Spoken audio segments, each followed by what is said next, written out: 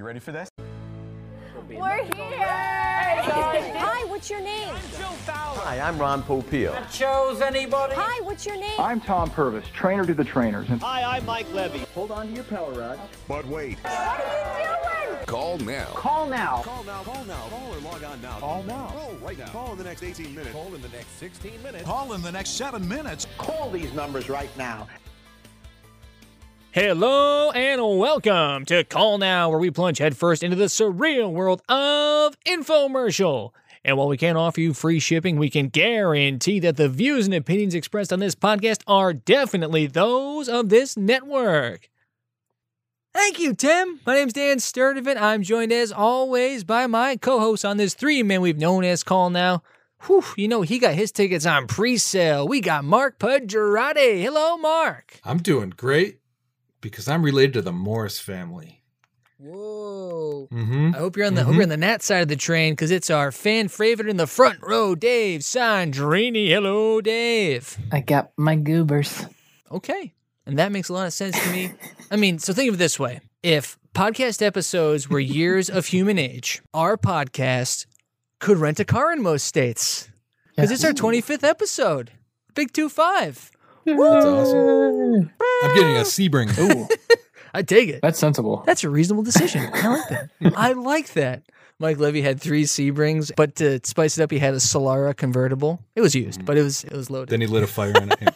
That's spoiler alert.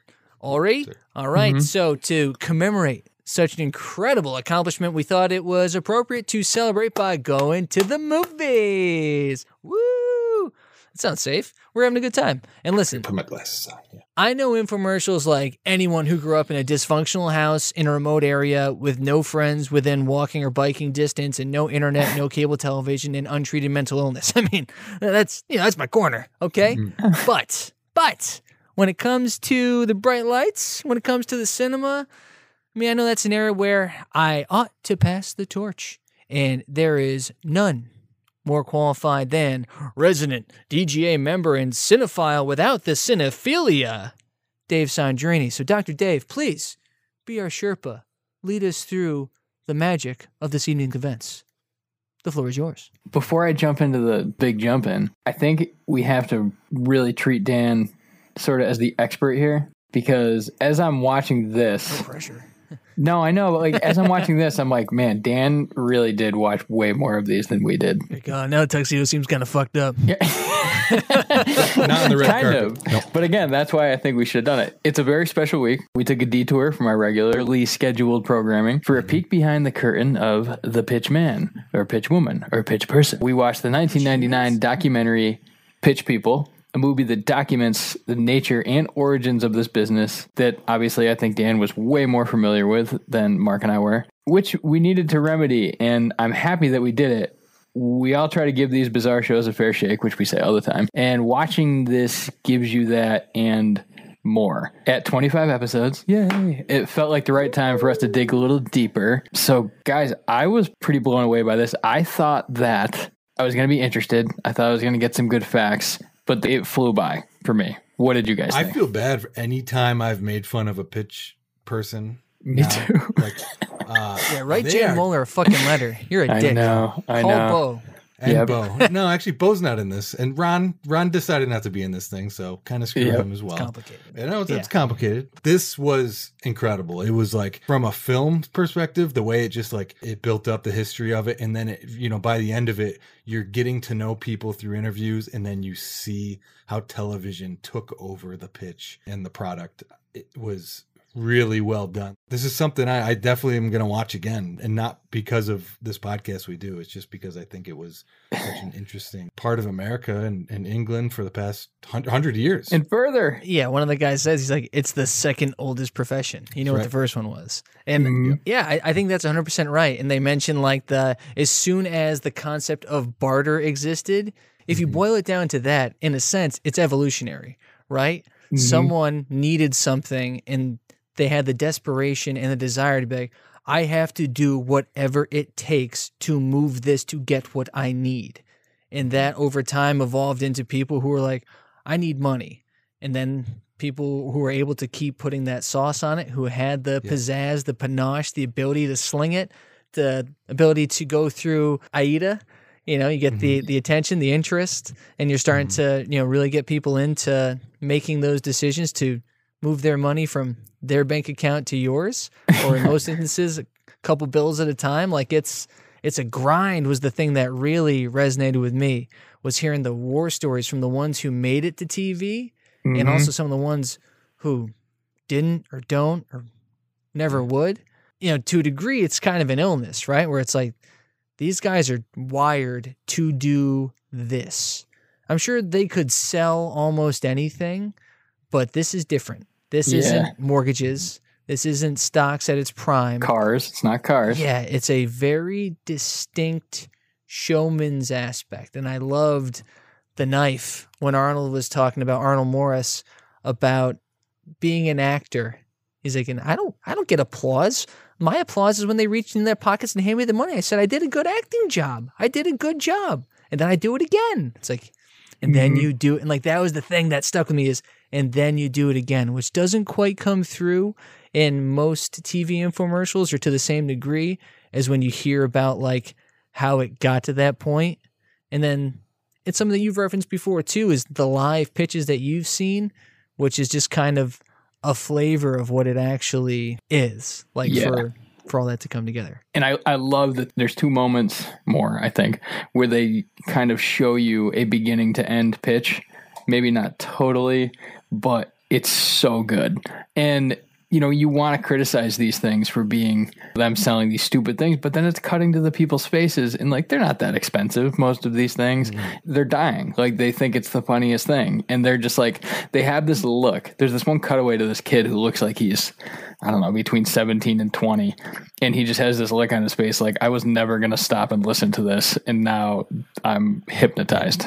It was great. It's so funny. You're talking about the salsa guy, right? Jerry Mescuzio. Yeah, man. I was. Yeah. I love that guy. I finally get why it's like, why are these things always priced at $19.99? Why are they always priced at like bills that you have in your wallet? But this is their pitch, is like, dude, just a $20 bill. Just throw a $20 bill. You get this thing right now. This thing goes for $25 on TV. You add in the $1.50 change for tax. I'll throw in a separate set of blades, a whipping blade. You also get the recipe book. If you walk away now, you're not getting the recipe book. It's like, oh man, this guy.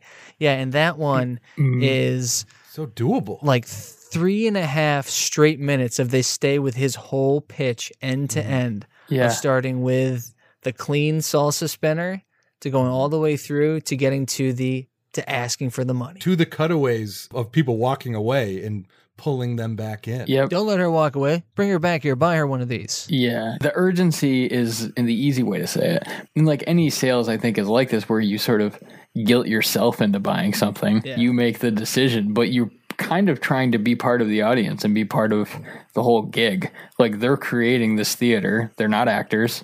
They're not musicians. They're this other weird thing. And, they're definitely giving them money for the entertainment as well as the product. Yeah. 100%. Yeah. I love that. Like, I didn't know before this that Ed McMahon was slinging shit on the boardwalk. Amazing. That's how he got started. And then they show the clip from Carson where he still has the Morris-Matic slicer. And he just bop, like, it's ingrained in them. Parkin? Oh, that guy's great. Yes. Yeah. He remembered that thing from like 15 years ago or whatever. Yes. Exactly. Yeah. Those guys who are just able to, like, it is drilled in, right? Because that's a big part of it, is the repetition. And any good speech I've ever given has always been where I think of it, like, memorize it as a story. Like, if you just think of it as a story that you're telling, you don't have to look at anything. So it's like the part of your brain you have to trick. And I think that's the key to a good pitch, is you're not reading, you're not remembering everything, you just know it. Like in these guys, I think there's a gift to be able to do it. And that combined with the reps that it takes to even be able to get enough money to buy your dinner at night for the ones who are like on the circuit, that you can't help but be great at it after some time. If you're just running through it and just banging through, each beat and all of the things you pick up from like the multiple sessions of like, what were the questions that you asked? Like, you're just constantly refining things. And when you think about it in kind of that entertainment lens, it's somewhat like a ruder version of stand-up, where I was going to say the exact same thing. They're not just telling you that they didn't like it. They didn't like what you said so much as that they're not even going to give you the few bucks that you were charging for the show, right? And you get a parting gift. There's like, I'm good. Like Yep. that takes some stones to hang in the pocket and earn your keep that way. That's bananas. You can't be unlikable, right? Right. It's different. Like Yeah. these guys can't be unlikable. Right. They can't. You could not survive. Yeah. The price of admission doesn't go to these guys. Right? Yeah. Yeah. They don't eat off the door. They're paying to be there too. Before we go crazy, let's just lean directly into the pitch. We got the road shows, World's Fairs, a legendary Atlantic City Pier. Asbury Park. The first takeaway is the pitch itself, which we could spend the entire show talking about this. So let's just get down to some of the nitty gritty. I mean, the characters in it and the details. There's a part in it where I think it's Jan Muller who says they would go to an event like the Big E and you set up a tent in this giant booth and you're going from 10 a.m. to 10 p.m. It's just you. Like maybe some of them have a helper who can kind of do interim stuff, but I think it's basically one pitch man from 10 a.m. to 10 p.m. and maybe you eat lunch behind your curtain at some point. And she says, you better be just as good at 10 p.m. as you are at 10 a.m. because the flow of foot traffic might be that one hit. Yeah. Doesn't it seem like the way she explained that, it seems like in the middle of the day there is lulls always because there's people waiting and then there's obviously people scrambling probably to get out of these events. I bet you they deal with a lull in the middle of their freaking day every time. And at different times too, right? Yeah, at different times. Like you can't prep for it. You can't be like, all right, I'm getting my break coming up. Nope. Imagine a musician that had to deal with that. Yeah. They go out for a show and they're like, well, I don't know what time I go on, but I just have to like sit up here noodling for a while until the fan show. It's like, how do you get up for that? Yeah, and it's one or the other. It's like more binary. It's like you're playing to an empty audience. It's like, whatever, I get a rep in front of 3 people versus a packed house or something. The really interesting thing to me was them doing when it's sort of a steady flow and they're like, damn, nobody's at my booth. And you have to do it with nobody there and then sort of attract people. And then like those little like pull you in, those fishing reel bits, and then you go into the pitch. Just like the kind of instinct to be like, oh, I got enough now. I'm going to go. Well, that was like the guy who talked about ADA. Like it's a scientific somewhat technique, right? And like it even applies to like the people in malls who are in the kiosk in the middle. And I can't recall ever stopping to buy anything at a kiosk that I didn't intentionally go there to buy. But he's like, the people who are there should be doing this, is what he was saying. He's like, it's foot traffic all day. Like that's what you need to be doing. You have to grab their attention. And then once you've got their attention, once you get the bid out there, then you have to pivot over to the product. You have to make sure that they can see what this is. You have to demonstrate it and then get them to their action to make them want to do something. And like the Jerry Mascuzio bit that they show the full thing end to end, which is awesome. It starts with him just like calling some guy, sir, you're looking the wrong way. Pay attention. Now, folks, when you have it's just like, oh, it's like, it's funny. Like when he kind of like steps outside and yells at somebody a little bit, you're like, oh, if you were walking He's by and you know here. he calls you out, you'd freeze. You'd be like, oh, everyone's looking at me. All right, what's up? Like, Yeah. And again, I think that's got to be the comedian aspect of it. It's like, hey, buddy, I have done this a million times and people have been way more distracting than you are. Yeah. And I've dealt with it every time. Yeah. Because it's like any customer service thing. It's like, 85% of the time, everyone's the same. And then 15% of the time, anything can happen. You know what I mean? And they must have seen it all. Yeah. Cut your finger off. Right, exactly. Did it blow your guys' mind to think of the family aspect? Like pitchmen and RVs, the pitch culture, and like, you know, they're going back at 10, drinking beer, like making a barbecue and doing it again the next day. yeah, that had to have been nuts. I wasn't surprised by that. They started out talking about how the medicine salesmen, they were gypsies. They come into town. They come together. They leave together sort of thing. So like, I think the culture's always kind of been there for carnivals and pitch people and any sort of roadshow sort of thing. So I wasn't surprised by that. I was happy that they do that. There's got to be a level of camaraderie that you don't even understand when you're in here. Yeah. You're probably bumping into people that you met different states at different parts of the year and seeing them again. And I think it's got to be a cool, stressful, but cool to have a crew, right? Yeah. Takes a maverick, you know? Yeah, I loved when they were talking about the way it used to be, like the origin stuff you're talking about, and basically how they'd pull up their little carnival, their medicine wagon, whatever, and they'd make a deal with the sheriff. Like, all right, Yeah. you let us park here, Oh, yeah. Yep.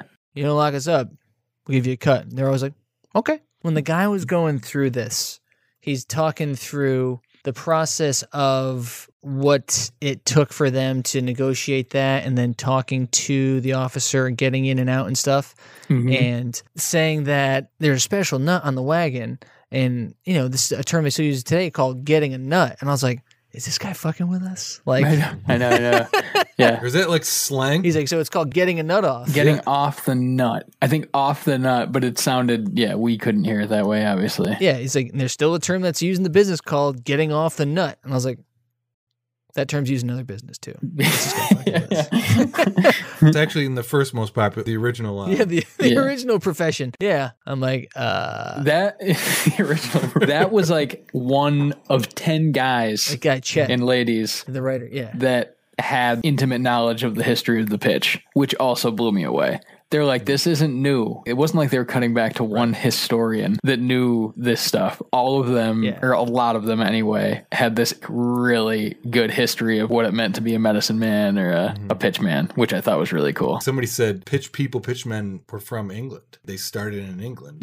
Yeah. Which I didn't know. The knife threw them the credit, but none of the Brits took the credit. Yeah, they didn't. Yeah. But I was like, no, like the pitchman probably started, everybody thinks, forever. From the very It's beginning. been around forever in some form or fashion. Yeah, that rung more true. Not to discredit Arnold Morris, because who the hell am I? But I think it's more like maybe pitching in its current form is like what he was talking about, right? Like more of like the Carnival Barker style, the adaptation of the fair style pivoting to TV and like the more organized form of it, where I think historically it's always been around. It had to have been, because that's the logical evolution of how you negotiate, right? Or like how you can move shit. How else do you do it? Like if everyone else is trying to get rid of their stuff, and if you can be a flash man and get people to get your stuff out first, you're better off. Like you can move on sooner. Like you can feed your family sooner. Like that's it. Like Jan said. That's why I think the pitchman or pitch person was the first profession, because how were you going to sell an escort? Yeah. Yep. Sales was the first thing to do it. Sales before the product. You don't have the product until you give them. That's right. That's the original pitch. Yeah. As one of my earliest bosses said, who was the most artsy fartsy person ever, I was like complaining about something. And I'm like, I just don't think I like sales. And he goes, you better wake up. Everything's sales. Yep. It might not be in your title, but it's very important. It don't matter. Yeah. I had this written down because I was just curious, but how long do you think an average pitch is for these guys at these events? 4, 8 minutes? 5? Something like that? I think the Jerry Mascuzzi one we saw was like 3.5 or 4 minutes. I think it depends on the product. How much do you need to demonstrate it to make your point, kind of thing? And you also don't want to burn too much time. And I think it also depends on the speed of foot traffic. Yeah. If people are cranking through, and that's one of the things that the guy was saying too, is like, you don't always get to the price at the same point in your pitch. Like you sense it. You get the build of people are like, I want this. And sometimes you just got to go. And I loved the numbering people thing. I'd never noticed that. Demand, right? What was that, Dan? So basically, at some point in the pitch, a lot of them will say, and listen, I can do this for, he's like, I did this for 7 people, or I can do it for 6 or 7 this time around. Okay, you're number 1. Okay, you're number 1. And so like that person like moves up. They're like, okay, I'm number 1. Oh, wow. Yeah. You've been numbered. You're like, okay, I'm in. So like that person's already sold. Number 1, I can only use for another handful of people. Remember, you get, and you're banging out the reasons why you're number 2, 3, 4. Sir, don't let her walk away. She's number 5. How many do you need, folks? And it's just like, up. And you're numbering people. And one of the things I learned from the combination of watching this and then also listening to Ron's book, listen to his audio book, Salesman of the Century, where he talks about doing the same thing both at these types of shows and when he was at Woolworth. And he was like, one of the key aspects of this is making sure that you have some carryover from one group to the next. So you want to make sure a couple people get left out. So they're there at the front. Yeah. Because they're like maybe on the fence at that point, right? And they need to see it one And more then time. they're like, I didn't get one. And then the next wave comes in behind them. He's like, all right, folks, just need you to hang out for another couple minutes once we get started. And he sees enough people. He goes, okay, you're number 1. And the woman's like, yes. Oh, and like, so everyone else sees this woman just hear that she's called number 1. They're like, what is she so excited about? And he's like, all right, folks, I'm going to show you the most fabulous chopper you're ever going to see in your entire lives. Now, Carol knows all about it. That's why she's number 1. Brenda, you're number 2. And who wants to be number 3? 3? Okay, perfect. Now let's explain to you, folks. It's like, oh, shit. So like that numbering scheme is a way that you kind of work to turn over your audience without ever being naked. You don't turn everyone away. You can't sell to everyone either. That's the important part of it. So if you get to that number that you're expecting to hit, they can bring 3 other more people over and be like, hey, I missed out on this, but come check it out with me. Yeah. And then you just got more numbers. Or like if you're walking by and you see someone who's just like, wait, I don't get one. Yeah. It's a different turn that I never considered as like, oh, I always thought it was just like, oh, I can only sell 10. It's like, well, I can see the whole stack. You want to get rid of all of them, right? It's like a car dealership. Mm-hmm. You'd rather me buy a car. I know that. Yeah. But it's urgent because this is the deal. This is the deal I'm doing for people. It's like anyone can buy these for $29.95 and $5 S&H. But if you do it now, here, if you're number 6, or that part of it being a hook and getting people to continue the sales process for you is the part that had never occurred to me. And I think that's partially because that's so specific to the live portion of it where you have people turning over. I know it's a big influence on a lot of these guys for like price slashing stuff that we always see in the add-ons and the but wait, there's mores of the world that fold into a lot of the shows we watch. But this being like the truest organic form of that, and then the logic behind it of you're calling out those numbers to help increase the interest of, not just those 2 people that you're carrying over, but the fact that you're always going to have people to restart the show is kind of a way to kind of build in those natural transitions after you've gotten to the monkey a couple times. The environment that these are in are nuts. Nobody knows what they want when they walk into this. They just Nobody's know going there for this. No, they just know they want. They just want. I want a big beer. I want a beer on a lanyard, preferably in a piece of footwear. And bacon something for sure. I want bacon wrapped on something I haven't had before. I want a pizza with a different meal on top of it. Bad indigestion. I want to pay for this tomorrow. I want to find the bathrooms first and foremost. Because I'm going to be using them. I would also like an interesting bargain.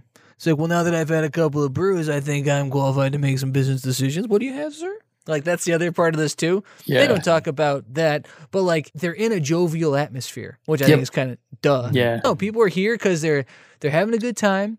They're here to spend money. This is an event, and just being there, just hawking something that's going to make your life better. It's got to have a guarantee. It's got to be solving problems. They're open. They must have had so much juice doing those things. And it makes a lot of sense when they start talking about you have to love your product. Obviously, like you're sitting with it all day. That was a really interesting thing that they said that. It's like I looked at some of those and I'm like, yeah, like who really cares? And in some of the infomercials, sure, that's fair. But for these guys who are doing this all day long, you better have loved that product. Like if someone weaseled their way into a booth and like shouldn't have been there, that must have been the talk of the day, right? If they were just like, oh yeah, the pros just being like, you see the guy with the plastic scalpel, it's like this guy's gonna be dead before lunch. That one Iron kid, I don't think would doing too great. Oh yeah, I saw an iron and I was like, is this guy even selling an iron? Because he's like talking about other shit. Yeah, right. Yeah. How about Arnold talking about? Did his dad make him do a pitch and he just like cried? I was like, whoa. I was like, that's crazy. He would make him pitch in front of him and then he'd be like, oh, I'll be there to answer any questions. And then every time you asked him a question, he'd call him out in front of everybody. Yep. Yeah, the gadgets were in the front of the store. The jewelry store is back. So I'd pitch for an hour, then I'd go in the back of the jewelry store, cry for an hour, pitch for an hour, cry for an hour. I made a lot of mistakes, but I never made the same mistake twice. It's like, yeah. And there's a little bit of backstory to that too. So his and Lester's dad, Nat Morris, was one of the first people who got into, being a pitchman to a degree. Like he was at the World's Fair, I think it was 39, pushing the glass knife. Yeah. And then when he got back to Asbury Park, he developed a fear of traveling and he wouldn't leave Asbury Park without a doctor. Oh. Whoa. So weird. But he was also, when times were tough, he took that to his health too, right? Nervous breakdown. Yeah, like nervous breakdown. Like Arnold cured it by selling 10,000 knives. Arnold, shout out Arnold. He's great. He's awesome. Amazing. He's incredible. Yeah. So perfect transition. We're the best. We're professional broadcasters. We need to talk about Ron. Who? Never heard of him. Ron Popeil, the lip smacker. Right. Damn. Hey, turn him off. Shut him off. Dan mentioned it Get him out of here. before. Right. I think it was before. Dan goes, we'll talk about Ron's absence in the doc after we all watch it. Like, very mysteriously. And I was like, oh, whatever. And then you're watching it and you're like, wait a minute. They talk about Ron for like 20 minutes and bow to him. He's revered amongst everybody. But Ron doesn't show up in the documentary. Time keeps ticking and Ron is not there. I'm like, Yeah. is there another full movie about Ron? I know some of the backstory, right? So Ron has his own book, right? He has Salesman of the Century. But Ron and his family, it's a bad relationship. And he talks about it in Gladwell's book too, and What the Dog Saw, where he talks about kind of Ron's origin story of being a kid who at 3 years old was sent to boarding school with his older brother and never saw his parents. Like, they didn't come. And Ron talks about specifically the day that the parents were supposed to come. And he knew they weren't going to come, but he still went outside and just like stared out at the road, waiting for them to come.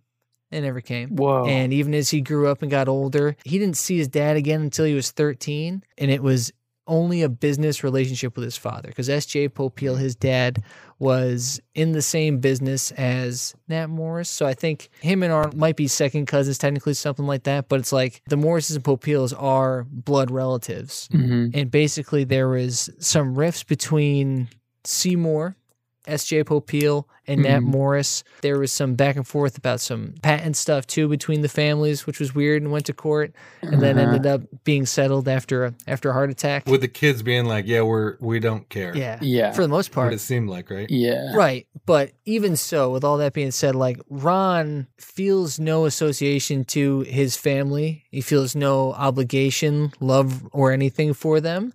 And that's the difference, right? So, like, with Lester, like the Morris family, like you tell, like Lester and Arnold, even though they were never in the same shop, 'cause they probably don't live in the same area, like they both talk about their brothers, they talk about their dad. It's like, yeah, you know, our dad is a little bit nuts, but it's the family business, it's in our blood. All in the game. Yeah. Shared credit all around. Yeah. They talk about Ryan, like, yeah, Ron's the best, but like, he's Ron. And when Ron talks about it, he's like, I did this all myself. You know, his big thing was pitching at Woolworths. He got in there and he was buying products from his father. It was a business relationship. That's the department store, In right, Dan? Chicago, right? Yeah. Yeah. Woolworths in Chicago. It was the highest yielding Woolworths in the country at the time. The manager of that Woolworths was the highest earning Woolworths manager in the country and took a limo to work every day. And that guy would take people on tours of the store and look down at Ron by the makeup counter and say, that kid makes more money than I do. Because Ron talks about the deal that he cut with that guy. He was paying the guy a percentage of what he sold, but it was such a small percentage, he was just killing it. Like, Ron was making $500 a week and his rent was $90 a month, like that kind of money when he was like 19. So the relationship with his father was, his father sold him the kitchen gadgets he made and manufactured, but sold him at wholesale. He gave Ron no discount, his son, not a penny off. Whoa. And like throughout their lives, it remained a business relationship. And His that was dad it. was kind of a salesman, but not like Ron, right? He was, right? He was in the same way that Nat Morris was, but they were more in like the inventor, like developing yeah. gadgets. Yeah. Like he was more in like the Older. development, manufacturing, get it out there, where the boys, Lester, Arnold, and Ronnie, were more about slinging it. Yeah. And there's a great story that took place at the Big E where Ron, Arnie, and a third guy went head to head for a day, selling the same thing, Oh, wow. different parts of the fair. Who won? It was just like, let's see who's the fucking best. Who do you think won? The Ron. salesman of the goddamn century won. Ron They won. said it was close. They said he beat Arnie by maybe a couple $100. What were they selling though? He's not outselling knives on Arnie. Listen, It's Ron. You think so? if we don't respect Ron, we're doomed to repeat History Channel. Can I say one more thing? Yeah, of course. This is an epiphany. Is that why he went Ronco and never put Popeil into his name? Because he wanted to separate himself from family, blood. Like Oh, last yeah, name. He maybe. went Ronco to do that. Probably. A little To bit. start his own thing. I think it was also marketing. Like it was also like Ronco Pops. From Ronco. And he talks about in his book about working with his business partner on that sort of stuff, about like the name. He was involved in every decision of his products down for the box. He's like, well, then he realized that he was the brand. He's like, started putting his name on everything. It was always, instead of being Ronco, it was Ron Popeils. And then after that, it was like, well, I'll put my face on the box. So when people walk by in the store, they don't even know what it is, and they'll just buy it because it's Ron. It's like, oh, I saw a picture of Ron, so I paid $129.62 for this. The snowball was rolling. Yep, and here's Snowball's right, because this is where everything goes capitalist, right? Because we're looking at it like this is so entertaining, right? Like Arnold's so entertaining, Jan's so entertaining, Nancy's so entertaining. Like these are great personalities, workman-like people. But like Ron is going to destroy all of them because he's hypnotizing people. For some reason, he's that much better at it. Like it weirded me out, but when the guy starts talking about his lip smacking technique and how women loved it, my Popeil pasta maker, in his eyes, he's got these cult leader kind of thing, and I don't mean that as a joke. I mean, he's kind of hypnotizing. He's hypnotizing like a snake, and maybe that just gets that many more people to your pitch, to your infomercial than anybody else, and that's just the way it is. Yes. So this is the second time you've brought up hypnotism, and it's very important to mention, right? So it's one of the things that's important for people who are excellent orators, for people who are incredible salespeople, like some of these pitchmen, Ron included, and probably Chief among them, and also some of those vaunted cult leaders, is there is modes of speaking that get you in somewhat of a trance. It's almost like echolalia, where you can just kind of follow along. And like with the Jerry Muscuzzi pitch too, the first thing he did was talking about the Pick Up the Pace is made by Purina. It's your dogs, your goats, your chickens, your pigs. Like the ba, ba, ba, ba, ba. And like you're just like bouncing with him as he talks, and then slides the typewriter back and you start bouncing with him again. You keep going across. It's really that manner of speaking. And also the guys doing the chamois at the end too. It's the same thing. Like there's definitely like a metered tone. You fall into it and you kind of just start nodding along with it. It's very rhythmic. You're nodding along. You're getting pulled into it. Whether or not you're paying attention to the message is getting in via the path that's being created by you being involved in the experience. And that's a lot of what these guys do. Like I said, it's a combination of there's definitely innate skill and ability to do it, and then you add in the reps that it takes to be at this level of it. Mm-hmm. It would be hard to eat breakfast with a guy like that, because I don't think I would pick up my fork. I'd just be staring at them talking the whole time. Like if I was at breakfast with Jerry Muscuzzi, he's just like, so I got the omelet over here, I got the sausage. I like to have it be a little bit extra well done, because I like the crisp on. Not as crispy as my bacon. Bacon's a meat that I want to have extra well done, unless I'm going to have it on top of a sandwich. A sandwich I want to have a little thinner, because I want to balance out the tomatoes. You want to have the crunch. The key thing about a tomato is how you slice it. If you go end to end, you go against the grain of the seeds are going to fall out, but as long as you line them up perfectly and you stack them, you want to have equal sized slices. That's one thing you want to have an even bite across the top. And the top of the sandwich is where you want to start thinking about where you're going to layer on. You're going to have chips. You're going to have potato salad. You're going to have egg salad. Do you need a salad? Or is this sandwich going to take on the run? You're going to wrap it up. What are you going to wrap it in? Is it going to be something that you've brought from your house? And these are the types of things you need to be thinking about as you come and prepare your order. And I'm like, I forgot to order. Like, what are, like, but what is going on is that all of these people are talented in the pitch. Like that has to be good. You have to be good at it. So someone like Arnold or someone is like, this guy's funny. He's fantastic. He's a little hypnotizing. But then there's these anomaly people, like cult leaders too. You know what I mean? And anybody, like any cult of personality is like that, where it's just like, they're also really good at this, but they're attractive in a weird way. And their eye contact is staying with me a little longer. And I think that they're attractive in some strange way. And I can't stop looking at this. Can't stop looking at this person. You're forgetting about the market of all this stuff too. Like nobody's ever in the market for a religion.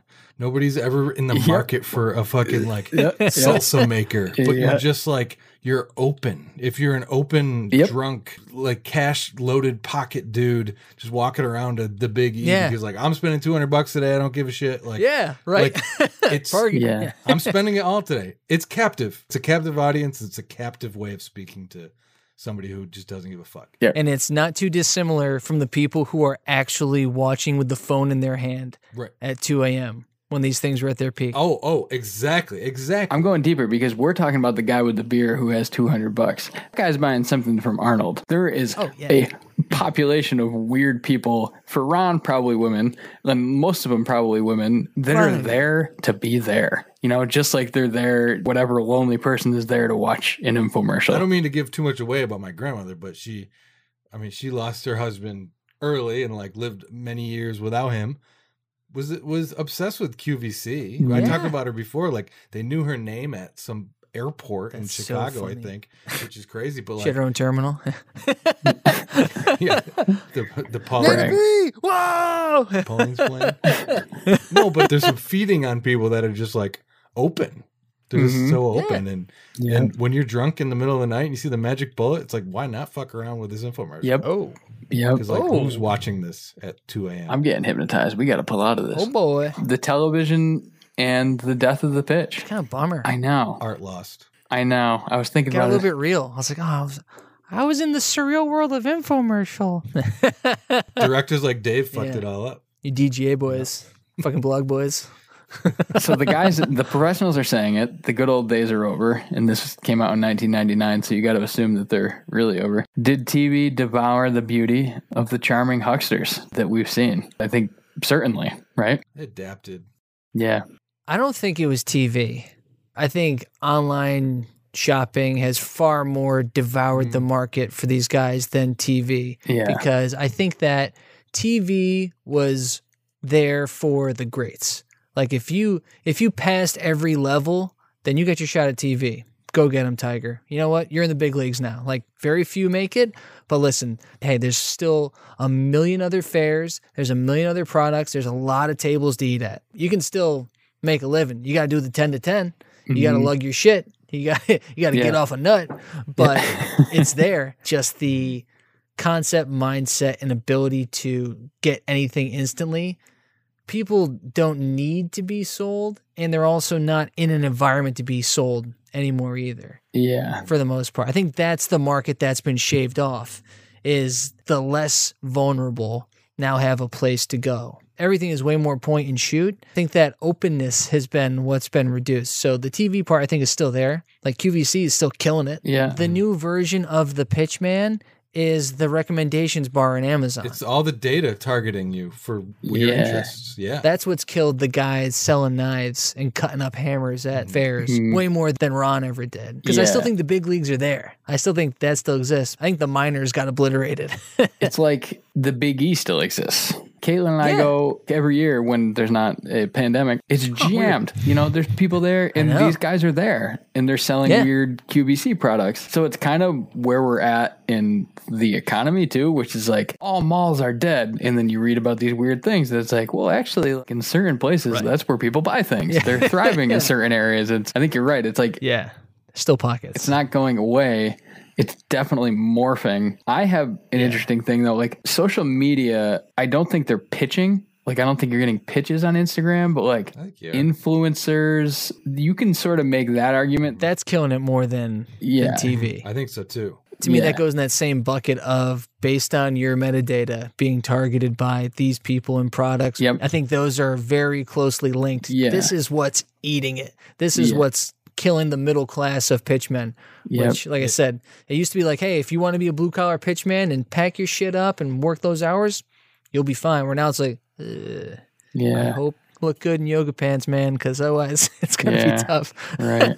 I also think people know how to shop a lot better online now. I still don't do it. I just don't want to put my credit card information out there. I'm just terrified of it. I just don't want You got to get LifeLock or something. Yeah. Future sponsor, maybe. Oh, Right. And AOL. No, but like I go online, I'm like, I need a knife. I'm just going to go buy a knife that Amazon recommends. Like I went on there with intention. Exactly. I'm still thinking people who are dialed in to a infomercial for 30 minutes and 2 in the morning or going to the Big E, they are not going in with intention. Right. Have a good time, man. That's it. And like, Unless there's like a random thing you've been ruminating on. I've done that before. That's the only version I could think of are things like that, where you've been thinking about something that you don't need, but would like to get a deal on. Yeah. And that's another big Poe Peel thing is never underestimate how much people want a great deal. Yeah. And that's why he is just like, bam, bam, bam. You get this. Tell him about the knives, Arnie. Those are the knives. Wow. Yep. And just like everything flying at you. It's like, I like a deal, right? Like, Or think like who doesn't? slightly more targeted events like a car show. And it's like in that car show, maybe there's 20 to 30 booths of really cheap, stupid shit that you can also buy. wax, You know, like cleaning towel. chamois cloths. Yeah. All that stuff. You see the babes? Yeah. The babes are back. Right. Right. Malcolm, you've got to try this. Touch my hair. I love that story. It still doesn't make sense that he wants to make that. That Malcolm Gladwell hung out with Ron Popeil and made him touch his hair. I was gonna say that Ron thinks you should make moist bread. That stuff still doesn't connect. Well, yeah. Can you cut the can with the knife he sells? The moist Absolutely. Right. bread? Frozen too? Yes. Maybe we have been hypnotized Yeah. by Ron. I haven't. I 100% have been. I've been begging to be. Maybe I haven't been because I want it too bad. You're number 6 that keeps getting sent away. He's like, oh, this guy's never going to leave. This guy's amazing. Yeah. I'm his lure. Yeah. You lured us he's- in to do this podcast. Fucking suckers. So Dan's Ron. You're welcome. He sells the weirdest shit though. Right. There's Yeah. nothing. Yeah. There's nothing he sells. It's like He invents it all. It's normal. I know. Yeah. And that's one of the things that's such a differentiator about Ron, too, is most of these guys get hooked up with inventors. Like Jan Mueller is not an inventor. Even the Morris brothers, they're not inventors. Like their dad was. SJ, Ron's dad was. But Ron, he just invents stuff. And what the dog saw, the interview that it's referencing is, I think, right when the Showtime rotisserie was starting to go out. And they talk about this 24-hour block of like Ron Popeil Day on QVC. And it was going to be Ron and my daughter Shannon. We're going to rotate for the 8 live spots across 24 hours. And their goal and what they thought was reasonable was to sell like 4 million in 24 hours. Like, if anyone could do it, it's Ron. And Shit. Ron is so much older than I thought. Yeah. He started pitching in the 60s. Wow. Yeah. He has 60 years of pitching experience. I think his first TV spot was in 61. Satchel Paige. So yeah, he was born in 35. He's the Mad Men decade. That's crazy. It's a good year. Yeah. Yeah. I have a Bordeaux 35. Anyways. Fantastic. He's just been doing this for so long that he's such a pro. And even in the 90s when that story is from, they're like, yeah, like he was a little bit ornery between like leading up to it. Like he's yelling at people like it has to be but it wasn't ornery because he's an asshole. That's at least not how it was portrayed by Malcolm Gladwell. It was like he was ornery because it wasn't perfect. Like the plate of food, it needs to have more gravy. This has to look more appetizing. The chicken isn't golden brown enough. My machine does it perfectly. You're not showcasing it right. And people are like, oh, this is going to be a great day. Jesus. And then the lights went on and he was Ron Popeil. Yeah. And he sold over $1 million in that first hour. Perfectionist. Yeah. And they were watching the QVC. They have the monitors to show like the numbers coming in. So you have like the call volume numbers and you have the money numbers. And both of them, they said it was like a cartoon, just whirling. They're like, and like it started to be a thing where like different producers from different shows start coming over. They're like, come here, like check, look at it, look at the number. Like this doesn't make any sense. They're like, he's only 2/3 through the first hour. We're at 800,000. They're like, what? They're like, oh my God. And like someone's like, he's going to sell $1 million in the first hour. Everyone's just kind of like in awe. And then he finishes, signs off, throws it to commercial, whatever, kind of like crumples. Like, you know, like show adrenaline, show Ron was there. Whew, like lets the air come out and like opens the door into the control room or wherever everyone's gathering. And they just erupted with cheering because like no one had ever seen something like that before. Yeah. And this is in the 90s. Like this is him. Late 60s. Yeah, like 40 years into slinging it. And he's like Nolan Ryan, man, still throwing his fastball, still got a no-hitter on him. Wow. And he had it. And like they smashed the numbers. The fact that he broke like the $1 million an hour thing was like completely unheard of.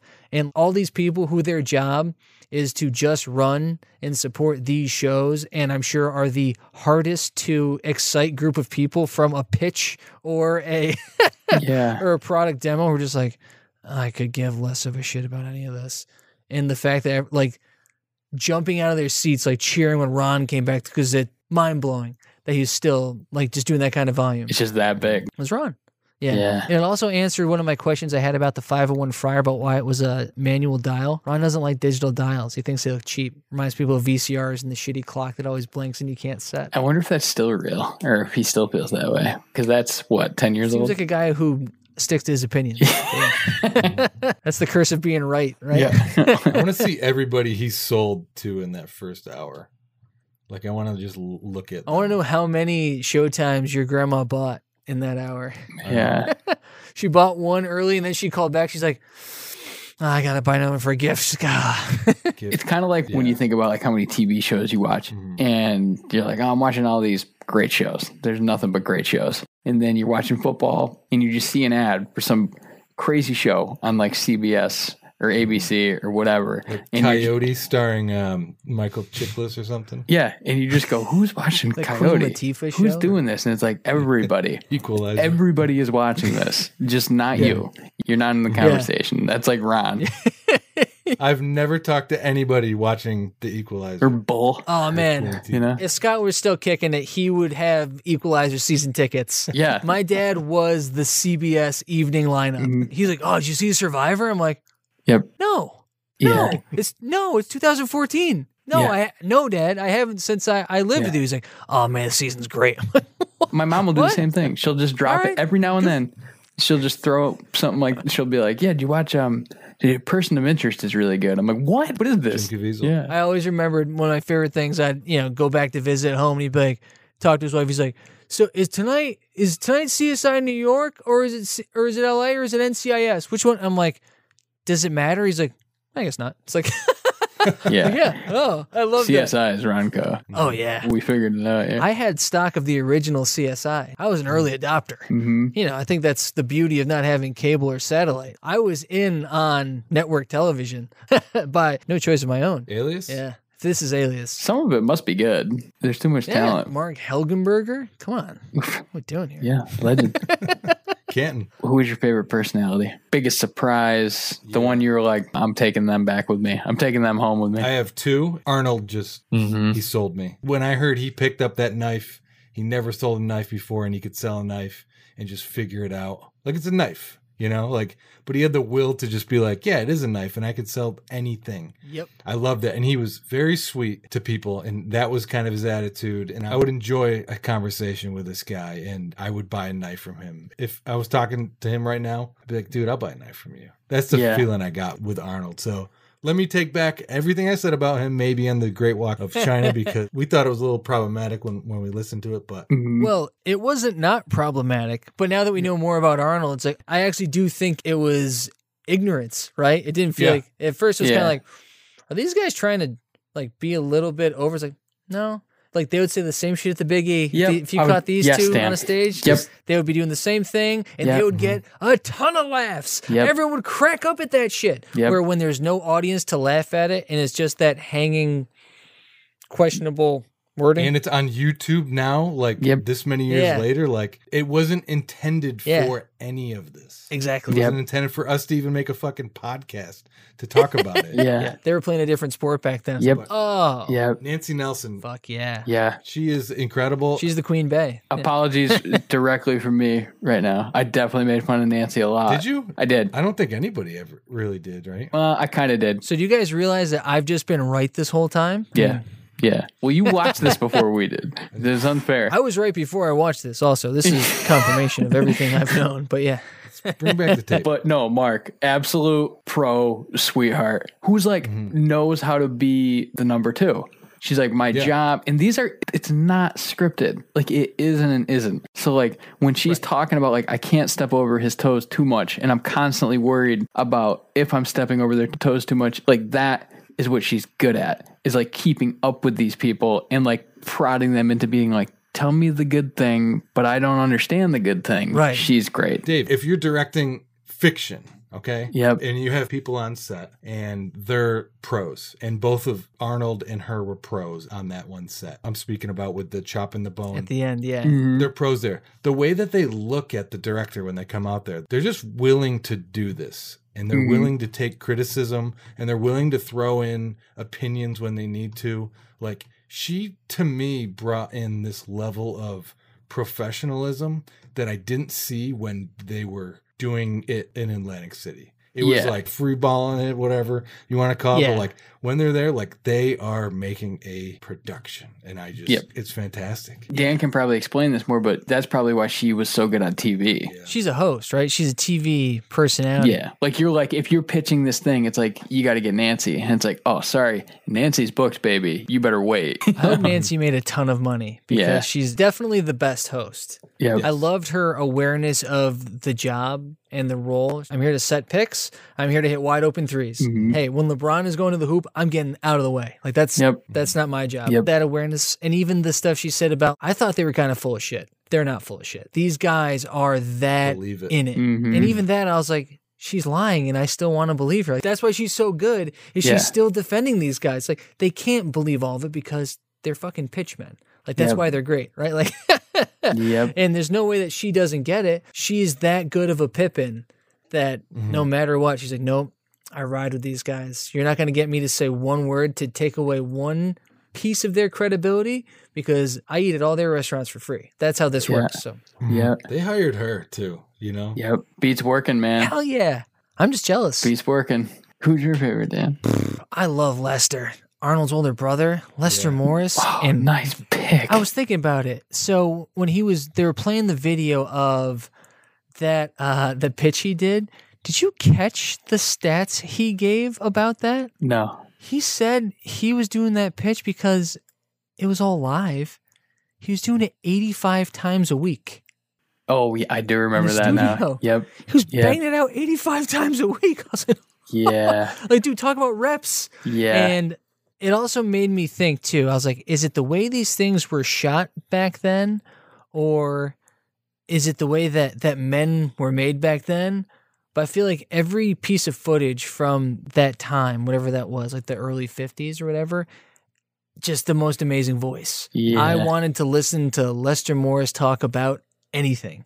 And I loved him like now just like sitting back being like, he's like, those diet pills, lost 28 pounds in 20 days, full page ad in Life magazine. He's like, yeah, I mean, weight loss stuff. Like, Look at me. he's like, they're just bigger pants. Yeah. I love where he felt like he was fully happy and secure with like, in this family, he's like, no, it's Arnie. He's like, he's the goddamn knife. Like, you kidding me? He's like, yeah, I was good. He's like, I liked it, but no, Arnie's the guy. He's like, and Ronnie, you know, we miss Ronnie. Yeah. That's kind of the sense I got from him. Yeah. And one other thing too, just on the Paul Peel Morris family thing, one of the bits from the interview that Gladwell did he met with Arnold and went to the cemetery and went to the family plot. Ooh. And they were talking about Ronnie.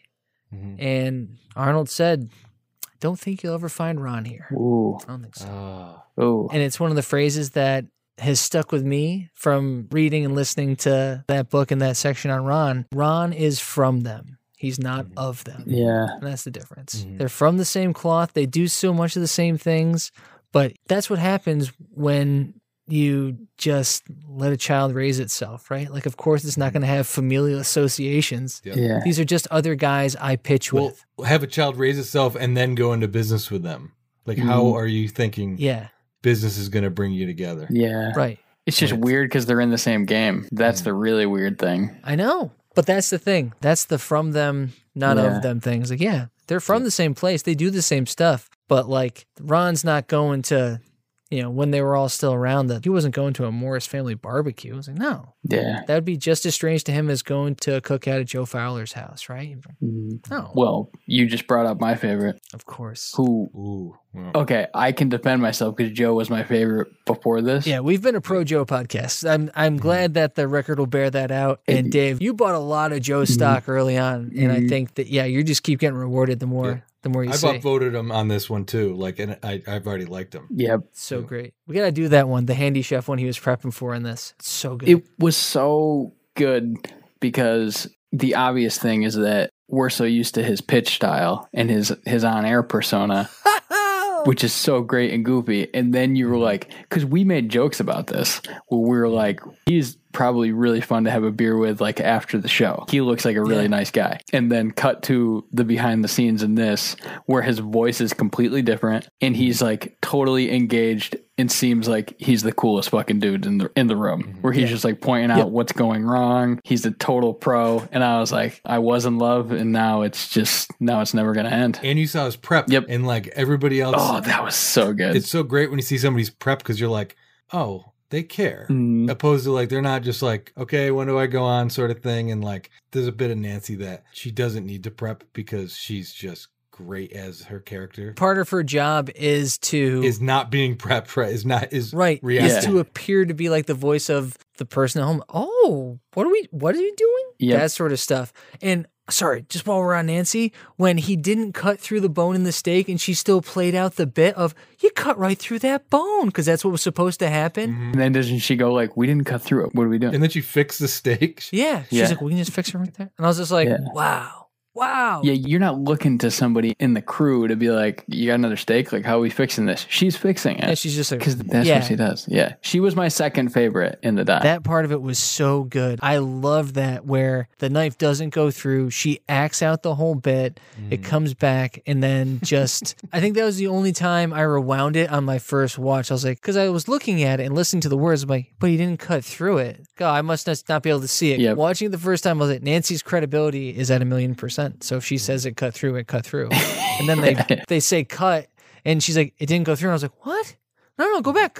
Oh, like, yeah, you're right. It didn't. I wasn't paying close enough attention. Like, then he goes judo chop on. I was like, okay. Yeah. And let's not forget that I don't know the relationship she has with Arnold. And he's got the knife like right next to her. Like Right near her the hands. whole time I'm like, what if people are bad people, you know? And but Yeah. Not it Arnold. sold me. Those two sold me right there. I'm like, oh, these people just want to make some bucks right here. He respects his I like namesake. that. He would never do anything like that. I'd go Joe, Nancy, just from the doc. Joe, Nancy, my favorites. Arnold is up there. And then my other big apology, Jan Muller, who I think we beat up. I definitely, Thank you for your service. Yeah, thank you. Yeah. I mean, he hooked me in the doc. How did we miss he was in Vietnam? How did we not find that one for Veterans Day? I feel bad. I know. Yeah, now we know. We'll do him better. But his fucking story, I just love that shit where it's like, he's the successful pitchman, you know, and he's like, let me tell you the shitty jobs I had. It's the hardest work I've ever done. I've done Yeah. construction, done manual labor, done Yeah. mason tending.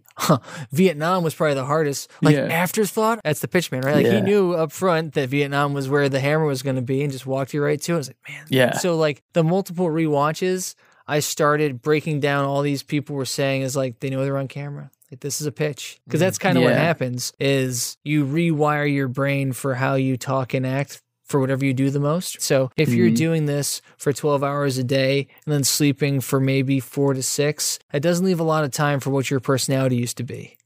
Your personality is this thing now. I'm going to argue this, that Please do. the interviews in this were specifically really good. Yeah. Whoever is doing these is great. And obviously these people are ready to talk about themselves. I think them talking about themselves, as much as that is a pitch, technically, it is very different from them selling a knife. Right. 110%. I fully agree with you on that. The empathy there, they're telling the truth-ish. I'm believing it. Yes, I think it's a pitch, but it's way more intimate. Yeah, I'm not saying from an information standpoint that it was a pitch. I'm saying that stylistically, they can't Yeah. help but talk like that. Yeah. He can't help but frame things in effective ways To build. that punch. Like he can't help Yeah, but yeah. do that. Yep. Even ending with a laugh.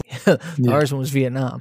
Yeah, no. Oh shit. Yeah, it's a good story. That's what I'm saying. It's like exactly like your ability to storytell and message effectively. It's how you eat, and it's how people like that they can't help but be good.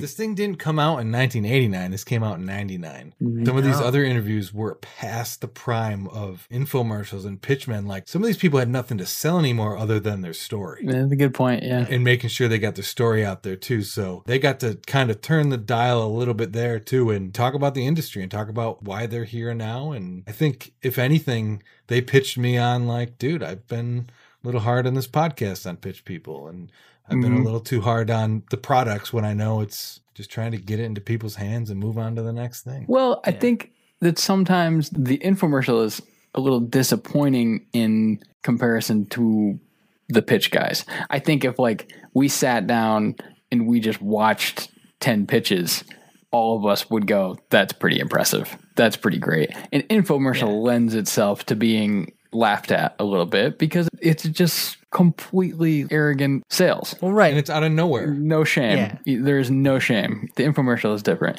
30 minutes, just beat you over the head with it. I think a part of that is because of you think about the attention and the interest and what it takes to hook somebody walking by at a fair to stand and listen to you for 3 minutes, as opposed to someone sitting on their couch who has every option in the world to not look at what you're saying, to stop. They, oh, that was that a caveman? All right, I'm gonna watch this. That was, wow. Okay, I need to reframe my thinking because I don't know what this is, but now I need to know what this is. Oh, it's a screwdriver. Oh my God, why is a caveman in this? And it's like, oh yeah, that's perfect. Like that's exactly what they want. Right. It's a different sport as compared to what it takes to get someone to stop at your booth. You say, sir, where are you going? It's like, oh, is he talking to me? Did the TV just talk to me? You know, Yeah, right. You are not a TV. Ooh, that's it. That's what you do. Yeah. Oh, I think they already do that. They say things like, don't change that channel. Yep. Call now. And, Right. But wait, all right, never mind. I was thought going I to had go an into the idea. favorite items, but we might as well just name some of them. The glass knife. I made this up. The straw claw. You know what I'm talking about? Like that big scooping, big like monster hand that scooped straw or something. That was crazy. They sell a version of that in Lowe's and Home Depot now. They're great. The Wonder Scoop. Never seen Wonder that. Scoop. Yes. I don't have that comes with the matching tunnel, right? That he has to scoop it up into. Right. Where Yeah. you can really two-hand it. The The bucket. hand thing. That was great. The glass knife I thought was incredible. I was I like, know. that one blew my mind. That was great. Imagine killing somebody with one of those. No. That's all I think No. about. Sorry. It was like a Lord of the Rings weapon. It was like the glass knife. What about that flavor ejector thing? That was a simple kind of stick it into the onion and then Oh, that was weird. push it into the thing of meat.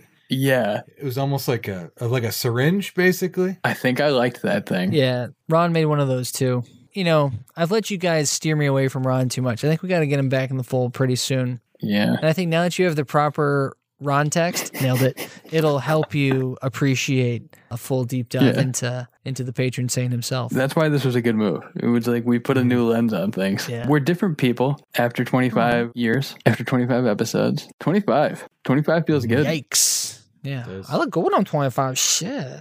Yeah. I look okay. Look okay. Oh, gosh. Happy 25th anniversary to my beautiful wife, Mark, and my beautiful wife, Dan. We're sisterized.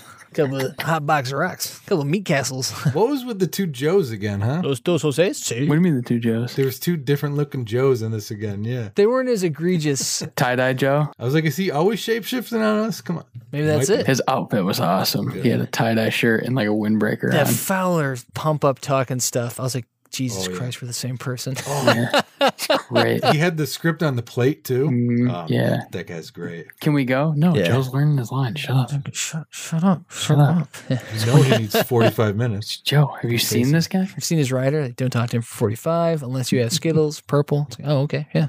Get it. Yep. Yeah. I know, it's Yeah. weird. It's an Atlantic City thing.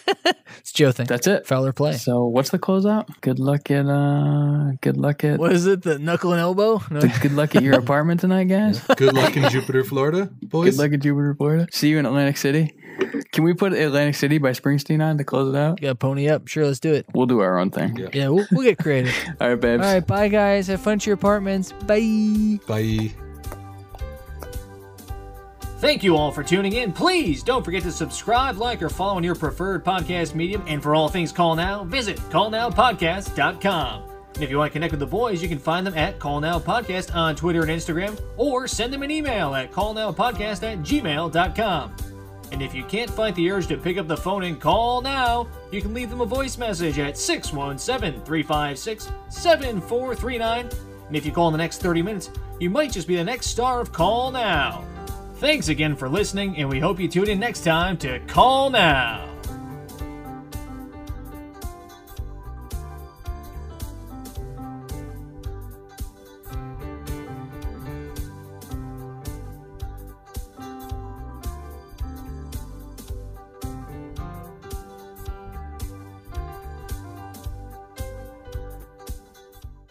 Thank you for listening. This has been a B+ effort. We'll try harder next time.